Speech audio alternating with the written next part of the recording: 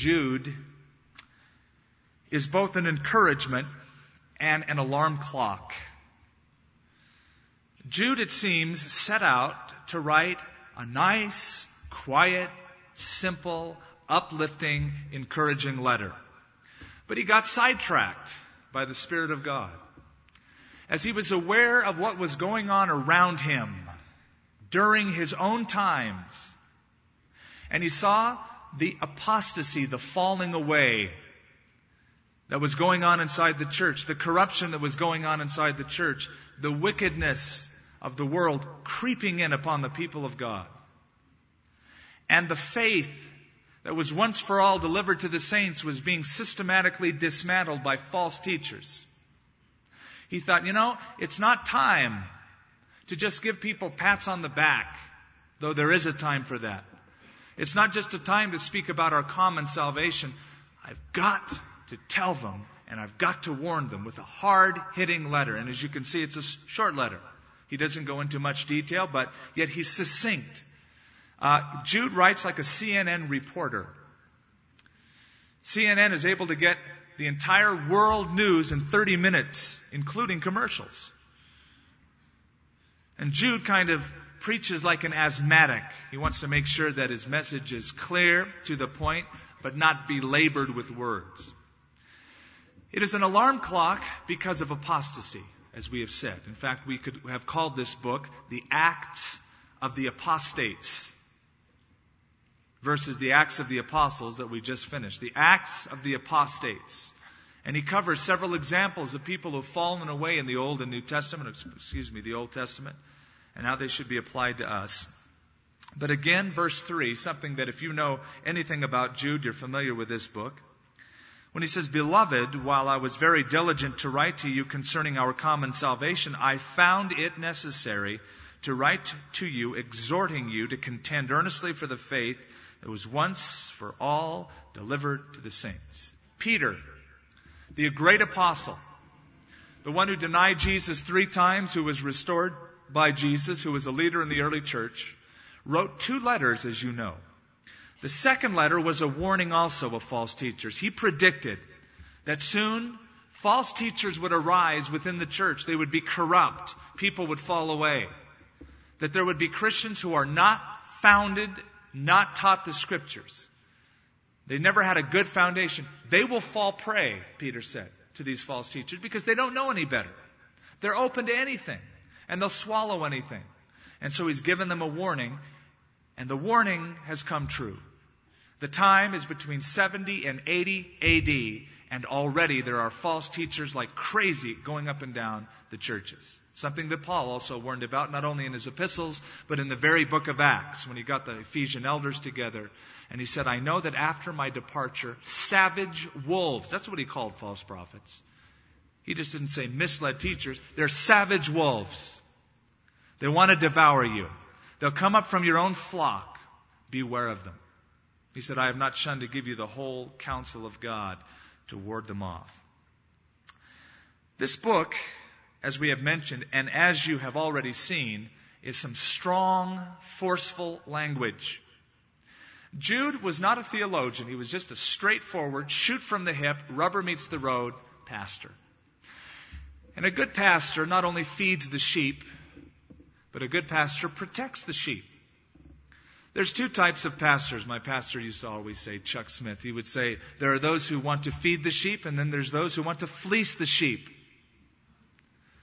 There's those who are always pushing the money bit, always the big offerings, always I need, we need, and kind of like minister to me instead of I'm here to minister to you. But then there's those who feed the sheep the Word of God. And with that feeding comes the need to protect. Because there are other shepherds who it would seem are well-meaning. And their message is laced with truth, but also laced with error. And there is the need to rise up and protect the sheep from the error. Jude was one of these ministers. We mentioned last week that Jude was writing against 2 trends that were happening, and we tried to show how those trends have surfaced in the church today.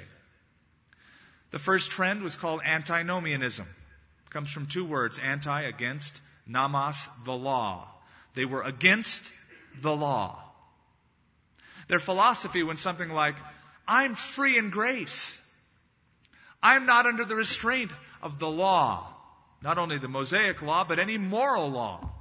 There are no moral constraints or restraints in my life. I can do absolutely whatever I want to do in the name of Jesus Christ. I'm free in Christ.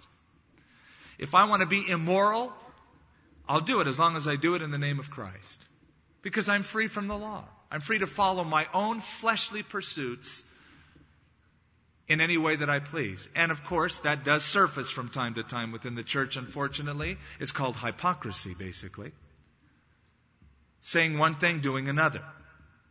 Saying that I'm a Christian, but living any way you want to. Now, there are those who say that there are Christians, but they live on a daily basis as though God did not exist. He's not a part of their work life. He's not a part of their family life. He's not a part of their decision making. They're practical atheists, though they claim to be Christians. They say that they can live any way they want, and if you lovingly call them into account, what would their response be? Don't judge me, brother. What right do you have, brother, to judge me, brother? Oh, brother. They want no accountability. They want no true discipleship. They want to do what they want to do in the name of God and have God slap them on the back, say, good job, do whatever you want. Jude writes against that, antinomianism. And of course, he writes against Gnosticism. If you've been here for any length of time, you know what Gnosticism is already. It had a few beliefs. Number one, that there are two forces in the universe, good and evil. Everything that is spiritual is good. Everything that is material is evil. The Gnostics said God is good, thus God cannot be material. God cannot have created the material universe because it's evil. If it's evil and God is good, which means God did not create the material universe, who did? The Gnostics said some far-flung emanation, manifestation that went out from God. There were thousands, millions of these emanations, and one went so far from God that didn't even know God, was hostile to God. He became evil, and he created the material universe. The second tenet of Gnosticism is that we must have access to God, have fellowship with God. The only way you can do that is to go through all of these emanations. Get in touch with them and they'll eventually lead you to God. The only way you could do that was through a special type of higher knowledge. The gnosis or gnosis. That's what Gnostic means. In other words, I know more than you, brother. I'm smarter than you. I'm more spiritual than you. I walk closer to God than you. And someday maybe you'll be as spiritual as I am, but it's going to take a while. It was this spiritual superiority. Oh, yes, you're a Christian, but I'm Spirit-filled. Oh, yes, you're a Christian, but maybe you'll approach my level someday.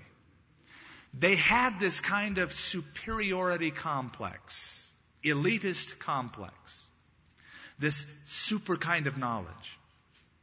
They went on to say that man has a spark of the divine within him, and that man really is a God or can become like God. We showed also that there are people in the church today, Mormonism, not in the church, but in the world today, Mormonism, says that we can become a God. The New Age movement promotes that you are God and God is you and you're all the same and the door is God and the plants are God and everything's God. And you individually have the Christ mind. All you have to do is raise your conscious level. We've also seen the analogy in the faith movement. And we also saw the analogy in modern psychology. Not all of it, but much of it. And if you weren't here and that perks your attention, it's on tape. We won't go over it again. But the purpose of the letter is to warn and to exhort, as we saw in verse 3. And when he says, I felt it necessary to exhort you, that's an important word.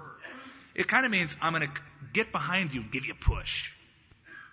Not a pat on the back, not a hug. We need that in the church. But my job in this letter is to give you a push, to get you excited about a problem that's going on. It's military language. Really, it is. It's the same language that a general or a sergeant would give to the troops that are underneath him. And it's, as we said, a very forceful military kind of an atmosphere that's in this letter. It's a call to arms. Jesus is the commander-in-chief, and we're in his army. And we have to remember that the Christian life is not a playground, it's a battleground. And we have to remember that we need to know how to use the Word of God, the sword of the Spirit, the shield of faith, and to walk in a mature spiritual way. That's our goal, that we might please the Lord. Unfortunately, the church in many cases becomes a playground.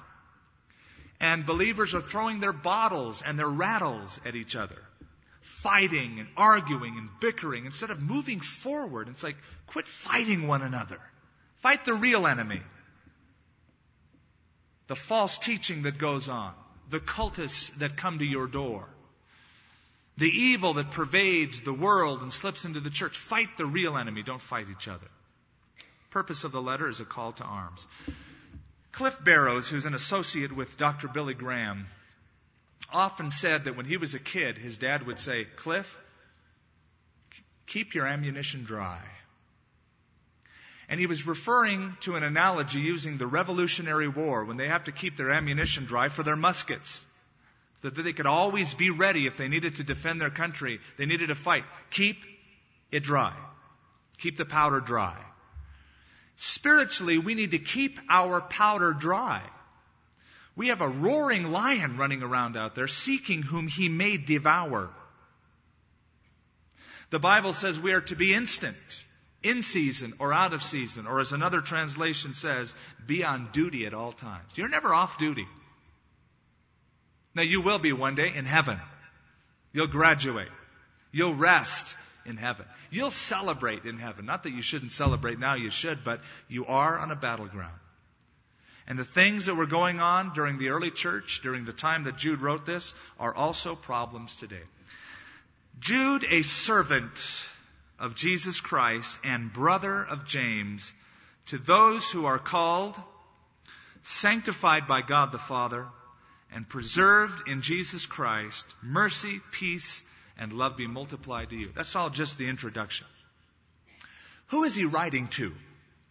There's no church that's listed here. It's not Jude to those who live at Ephesus or Galatia or Colossae or Thessalonica or Rome. It seems to be a general letter, probably the same people that received Peter's letters. Those Jews and Gentiles who had come to the faith, who were scattered throughout Asia Minor, the diaspora of God, those who were scattered, yet one in Jesus Christ. He calls them three different things. First of all, they are called. Secondly, they are sanctified by God the Father. And third, preserved in Jesus Christ. First of all, we are called by God. That means more than just God standing on the sidelines going, "Hey, you!" To be called is a position that God gives us. Remember on Sunday morning, weeks ago, we read Romans 5, 6, 7, and 8. And in Romans 8, it says, whom he predestined, those he also called. And those he called, the same he also justified. And whom he justified, those he also glorified. It's this process of salvation. Before the world began, in God's mind, in God's eyes, He had your salvation plotted out. He knew just the person who would come to you and put that tract in your hand. He knew when you would turn on the television and just happen to watch Billy Graham crusade. Or the night your friend asked you to church and you said, "Oh, forget it, church, what a bore. Oh, well, I don't have anything to do, I'll just come." And you accepted the Lord. God knew all that. He predestined. He called. He justified and He glorified. Peter in his epistle said He called you out of darkness into His marvelous light. That's what you've been called from. What does it mean that God called you? Well, you were really in a mess before. You were in a quagmire of sin, desperation. You had no meaning, no purpose, no forgiveness of your sins. You lived in a guilt complex. God removed you. He called you by His predestined grace. He took you, He justified you, He made you clean instantly. And then He's changing you, as we see in the next word. He sanctified in God. And then eventually you'll be glorified. It is sad, but many people refuse the call of God. And you've noticed that. You've witnessed to people. You've shared the gospel. You've poured out your heart. You've spent time with people. And time again they've said, no, I'm not ready for it.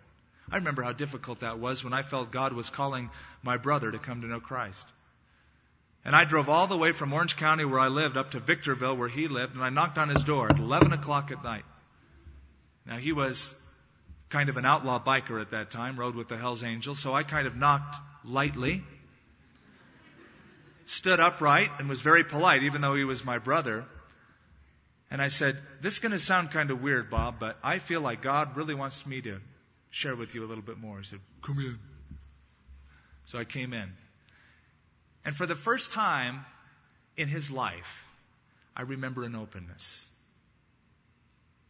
His heart was just open. He just listened. Before he'd just say, shut up. I don't want to hear it. It's garbage. This time he listened, nodded his head. And when I thought the Lord had him, I thought, good going, Lord. You nailed him. He turned to me and he said, I'm not interested right now. I've thought it through. I don't want it. Now I knew that God was calling him, and he was. He received the calling outwardly, but he didn't respond inwardly to the call of God. And that broke my heart. And I said something to him that night that I did not know would be prophetic. I said, you don't know how long you have to live. Now I gave him a warning. I turned from Mr. Nice Guy to warning time. I said, you don't know how long you have to live. You could be out on your motorcycle and you could get killed instantly. Are you ready for that? He said, I don't think so. I don't know, but it's a risk I'll have to take. 2 weeks later, he was killed on a motorcycle. Jesus wept over the city of Jerusalem because he saw the hardness of their hearts. They were being called by God, but they refused the call of God time and time again. Oh, Jerusalem, Jerusalem, how often I would have gathered you like a mother hen gathers her chicks, but you were not willing. And then he spells out the consequences in the next few verses. Many have heard the outward call of God, but they've never responded to the inward call of God in their hearts. Many are called, few are chosen. The believers that he's writing to are those who are called by God. Predestined, called, justified, sanctified, glorified. The word call in the Greek language in this verse is kalein. It means a few things. I'd like to share all of them with you, since we're going slowly in Jude. Number one, it means to call or to summon a person to responsibility, to duty. You've been called by God. You've been summoned by God as a duty, a responsibility. You're in his army now. Instead of Uncle Sam wants you, God the Father wants you. He summoned you in his army to seek first his kingdom, to spread his work worldwide. Jesus saw the crowd, you remember, and he had compassion on them because they were like sheep not having a shepherd. He said, pray that the Lord of the harvest will thrust out laborers into his harvest field. The very next chapter, he commissions them to go out into the harvest field and touch the lost sheep of the house of Israel. Go for it, man. And as you go, preach the kingdom of God and give them the good news. You've been called, you've been summoned by God the Father for a responsibility. I read that the communists, in the days when communism had its heyday in the Soviet Union, were not wimps about their call. They called a person to responsibility. They never said, listen, if you're into it, fine. If you're not into it, no problem, man. They believed that calling a person and challenging that person to a difficult task was the best approach, and it worked for the communists. They told them exactly what it was going to be like. So it's going to be tough. You have to give your life for the party. You have to lay your life down, sacrifice it even to the point of death. Are you willing to change your country? Yes, they took up the arms, and they bore the flag of communism proudly. Jesus did the same thing.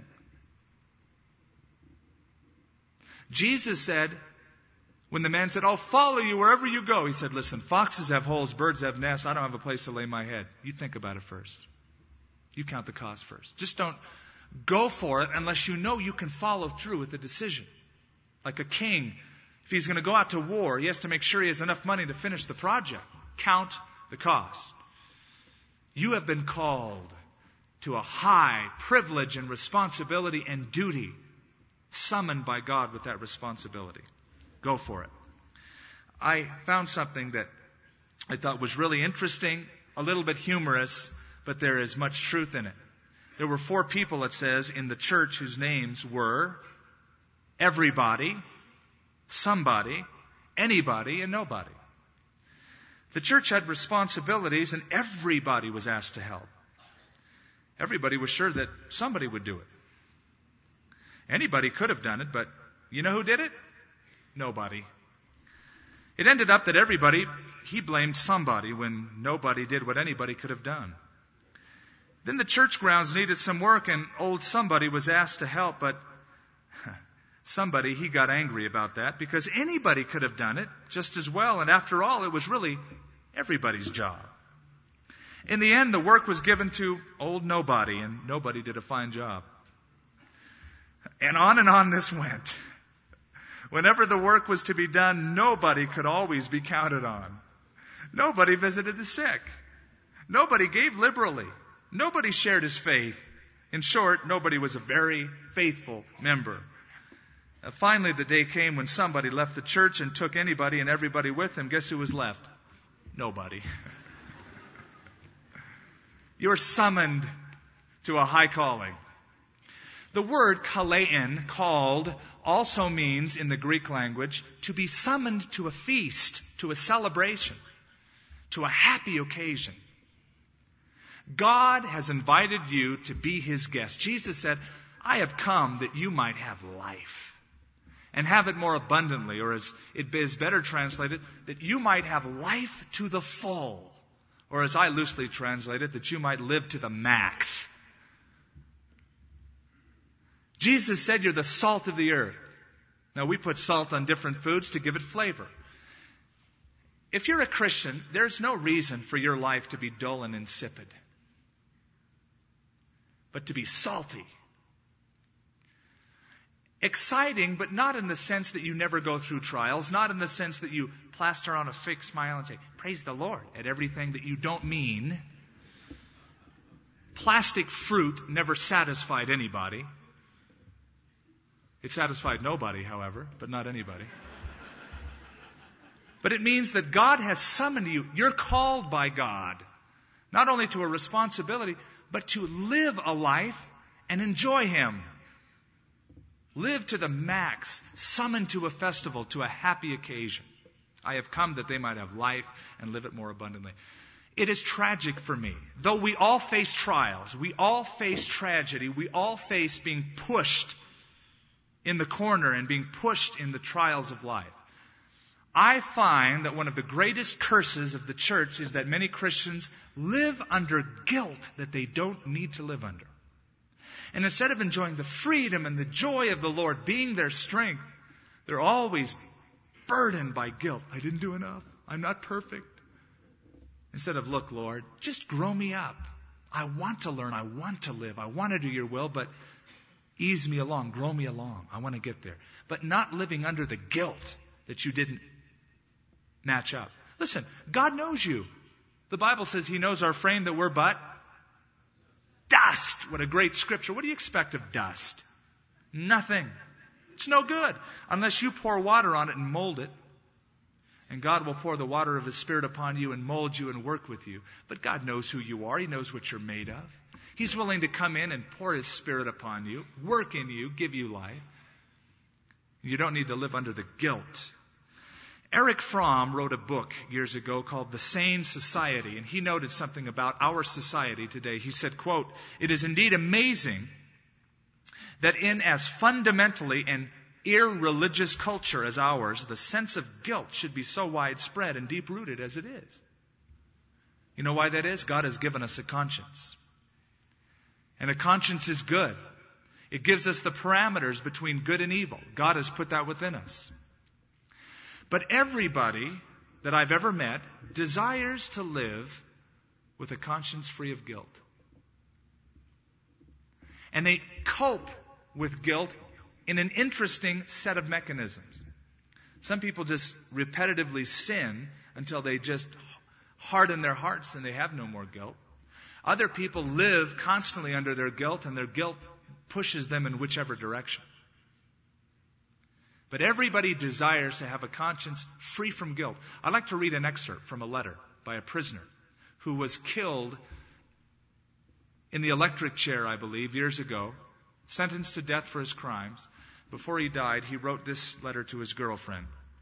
It seems that I know evil more intimately than I know goodness. And that's not a good thing either. I want to get even. I want to be made even, whole, my debts paid, whatever it may take, to have no blemish, no reason to feel guilt or fear.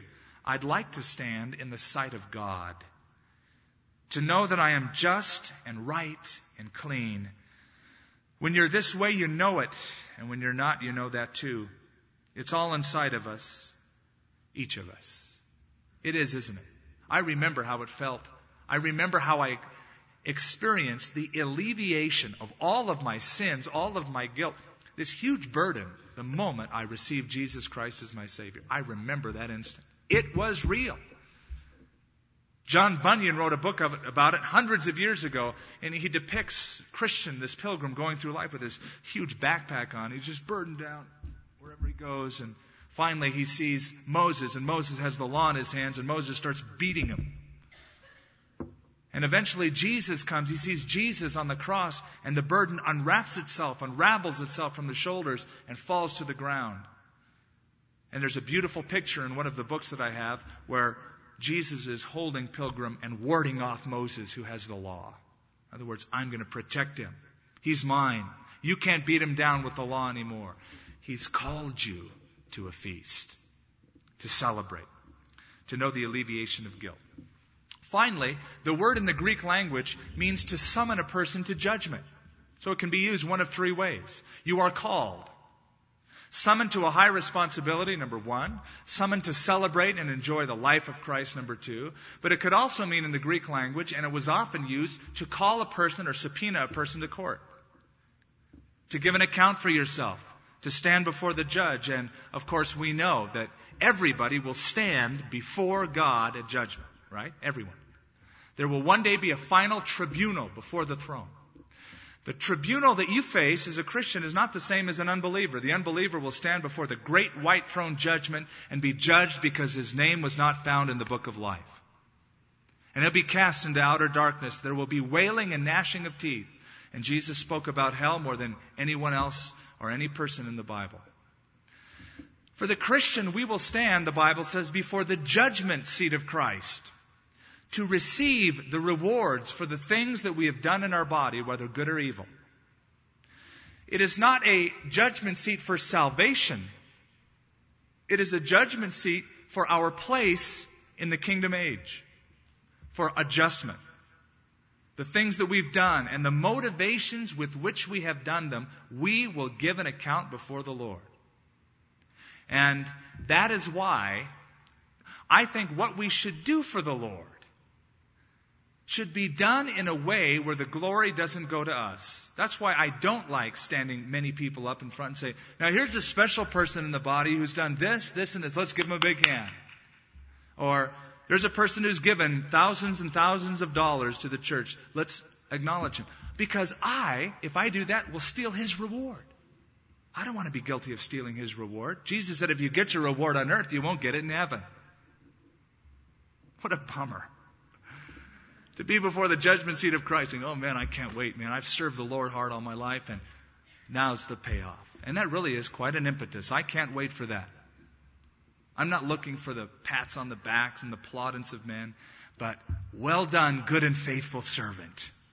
You've been faithful in a few things. Enter into the joy of your Lord. Oh, that's all I need, Lord. But what a drag if I see my rewards are just, a little tiny bundle and say, but God, there's nothing here in regards to what I did on such and such a... Oh, I know. It's because you made such a big deal out of it, Skip. And everybody knows that you did that. So you already got your reward. Oh, bummer. Well, what about that gift that I gave? Well, your name was on that brass plaque in the back of the church that you donated that wing. Oh, man. Don't give me my reward now. Let's wait for the kingdom. Someone once wrote, in the choir of life, it's easy to fake the words, but someday each of us will have to sing solo before God. Someday, just you and God will face off. You'll be saved if you know Jesus. You will have passed from death into life. There's no question about salvation. But Paul said, some of you will be saved as though by fire. It's just like, whew, I just barely made it. But Peter said we ought to look for an abundant entrance into the kingdom of heaven. I want an abundant entrance. If this life is a testing ground, and this life is all of the time can be spent for what I do for Jesus now, will affect my future life. Man, for me to not live wholeheartedly before the Lord is foolish. Only one life, 'twill soon be past. Only what's done for Christ will last. And so we live with eternity stamped on our minds and on our hearts. Now, some people don't like the idea of being accountable. They don't like the idea of standing before God in judgment. But you know what? Everybody is accountable. And you're accountable for acting according to the light that you've received. And oftentimes Christians are judged more harshly than non-believers. Judgment begins, the Scripture says, at the house of God. With us. That's why we're to judge ourselves, examine our hearts before the Lord. I heard of a case one time where two men had robbed a jewelry store. One of them was a lawyer. The second was a high school dropout. They went to court. The judge gave a 10-year sentence to the lawyer. This is not a lawyer's joke, by the way. And a 3-year sentence to the dropout.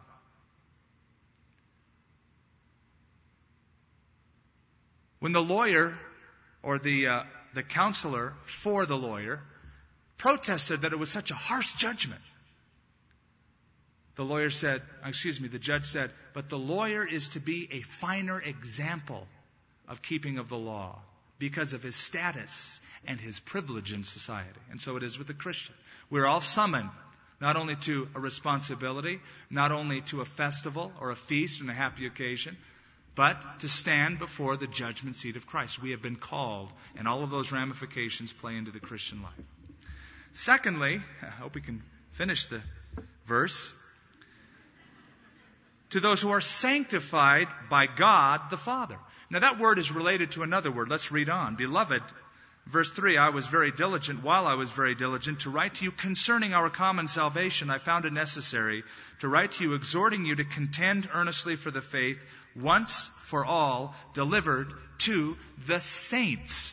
The word sanctified and saints come from the same root word, hagios, to be set apart for a special purpose. You've been called by God, summoned by God on those 3 levels. You are sanctified by God the Father. You're set apart. God has a special work just for you. A special place, a place of special privilege. We get the word sanctification from the word saint. Now, I was brought up to believe that saints were special people whom a body of believers or a certain group met and convened and decided, that is Saint so-and-so. He did some special miraculous work in history. We deem him from the church as a saint. When I found out the truth, I was astonished. I couldn't accept it. The Bible says that we are all called saints. I thought, I'm not a saint. Now, that doesn't mean you're perfect. What a saint means is that you have been declared righteous by Jesus Christ and set apart by God the Father. And there's an ongoing process that's taking place. Sanctification is both a one-time act, He sets you apart, and a process. He's setting you apart. You're becoming holy. When I found out that, I thought, God, that's awesome. Saint Skip has got a nice kind of a ring to it. I like it. But my friends really never caught on and called me Saint Skip, so I just kind of dropped it after a while. But we're all saints. What is a saint? A saint is simply a sinner that's been revised and edited by God. You're being changed by God the Father. You're sanctified by God. Both a fact and a process. How is it a process? Well, the Bible says we've been delivered, past tense, from so great a death. We're being delivered, and we trust that God will yet deliver us. We've been delivered once. The moment you accepted Jesus Christ, His blood became efficacious in your life. You were instantaneously delivered from the penalty of sin. You'll never have to face judgment for your sin. It was put upon Jesus. But you are being delivered from the power of sin. And I hope you're noticing that stage of growth in your life, where the grip of sin doesn't have the same hard grip that it has, but it's becoming easier and easier to overcome as you obey the Lord. You're being delivered. That's called sanctification. But the Bible says we trust in the Lord that we will yet be delivered. You were delivered from the penalty. You're being delivered from the power. One day you'll be delivered from the presence of sin. It won't even be around to tempt you. There won't be those temptations. You'll just be able to just be glorified, as the Bible says, right before the Lord. There is, in sanctification, two sides of it that we can't miss. And we would miss it if we just read this verse alone. There's a divine side and there's a human side. There's God's responsibility and there's our responsibility. This verse speaks of the divine side. We've been sanctified by God the Father. And there are other verses of Scripture that say that.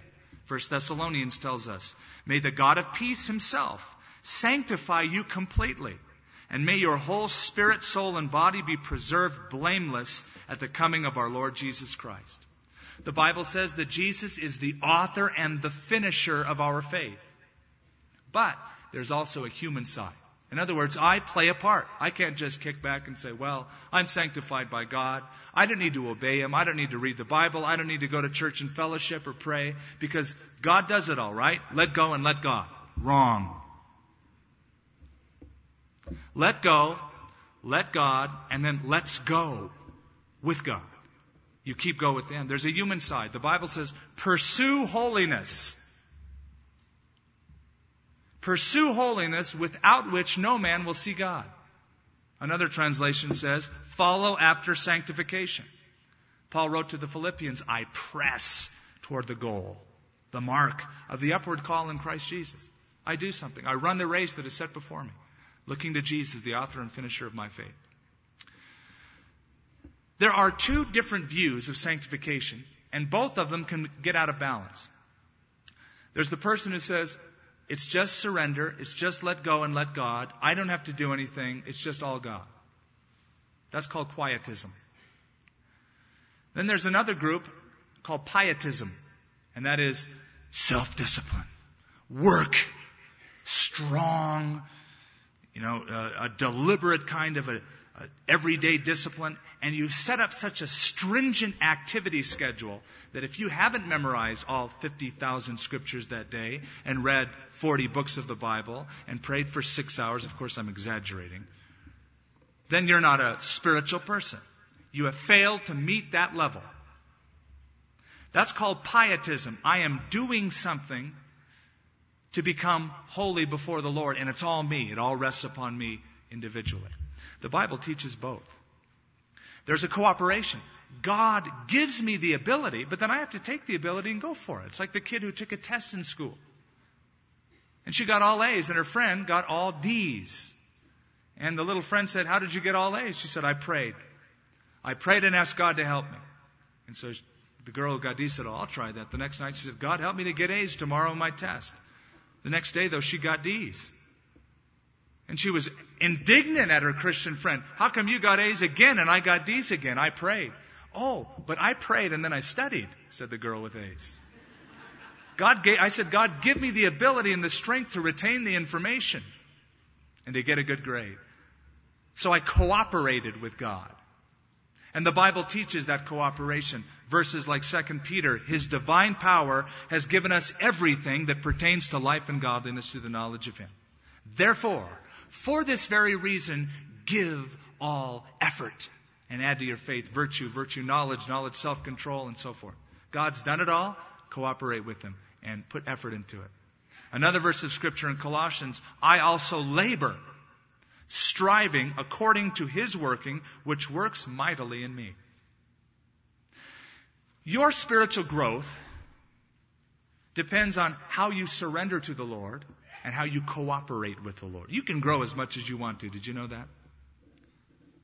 I've met many people who say, well, I'm not a spiritual Christian. I don't know the Bible that well. Well, that's okay. You don't have to be Theodore theologian, but you do have to grow. God has given you everything you need to become a mature, growing, vibrant Christian. He's given you the resources. Apply them. Appropriate them. And it'll work mightily in you. It will work mightily in you.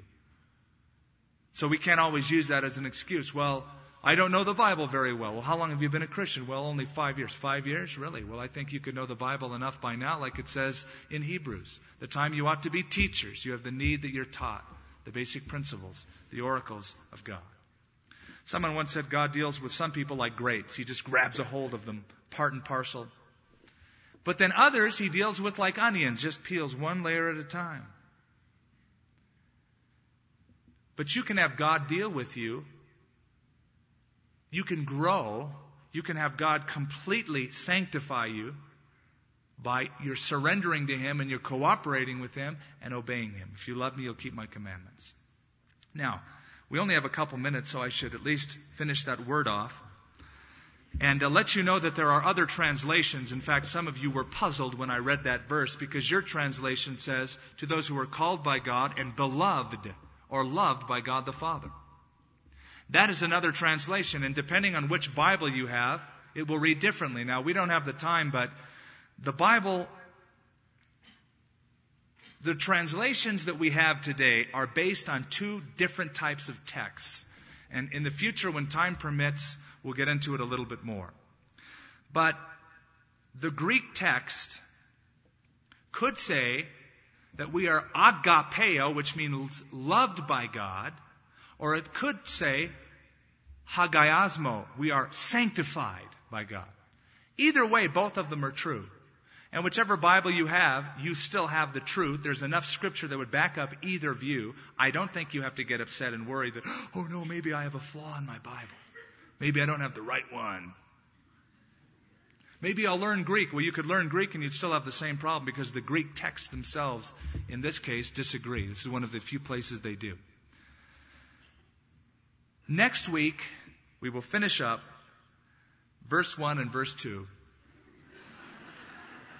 And then I have time to get into these things and we can discuss the reason for the discrepancy.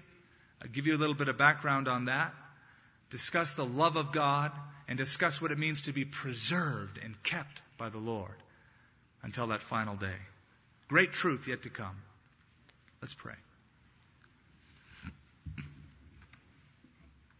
Lord, we thank you for the privilege of being able to soak ourselves in the Word of God.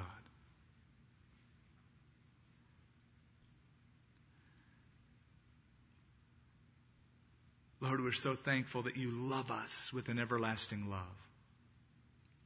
That you have given to us, your people, your saints, your separated ones, every single thing that has to do with spiritual life and being godly. It comes through the knowledge of you, you who called us by glory and virtue. I pray, Lord, that we would have a deep sense of thankfulness and worship because of these provisions, and at the same time, that sense of calling that would cause us to cooperate. Knowing that we are called with a great responsibility, called to a feast, to celebrate with joy and rejoicing, and called one day to give an account before the judgment seat of Christ. And I pray, Lord, that we would take this seriously. Not living under guilt, not being motivated by guilt, but being motivated by your love. That we would understand your love in a greater fashion. For we ask it in Jesus' name. Amen.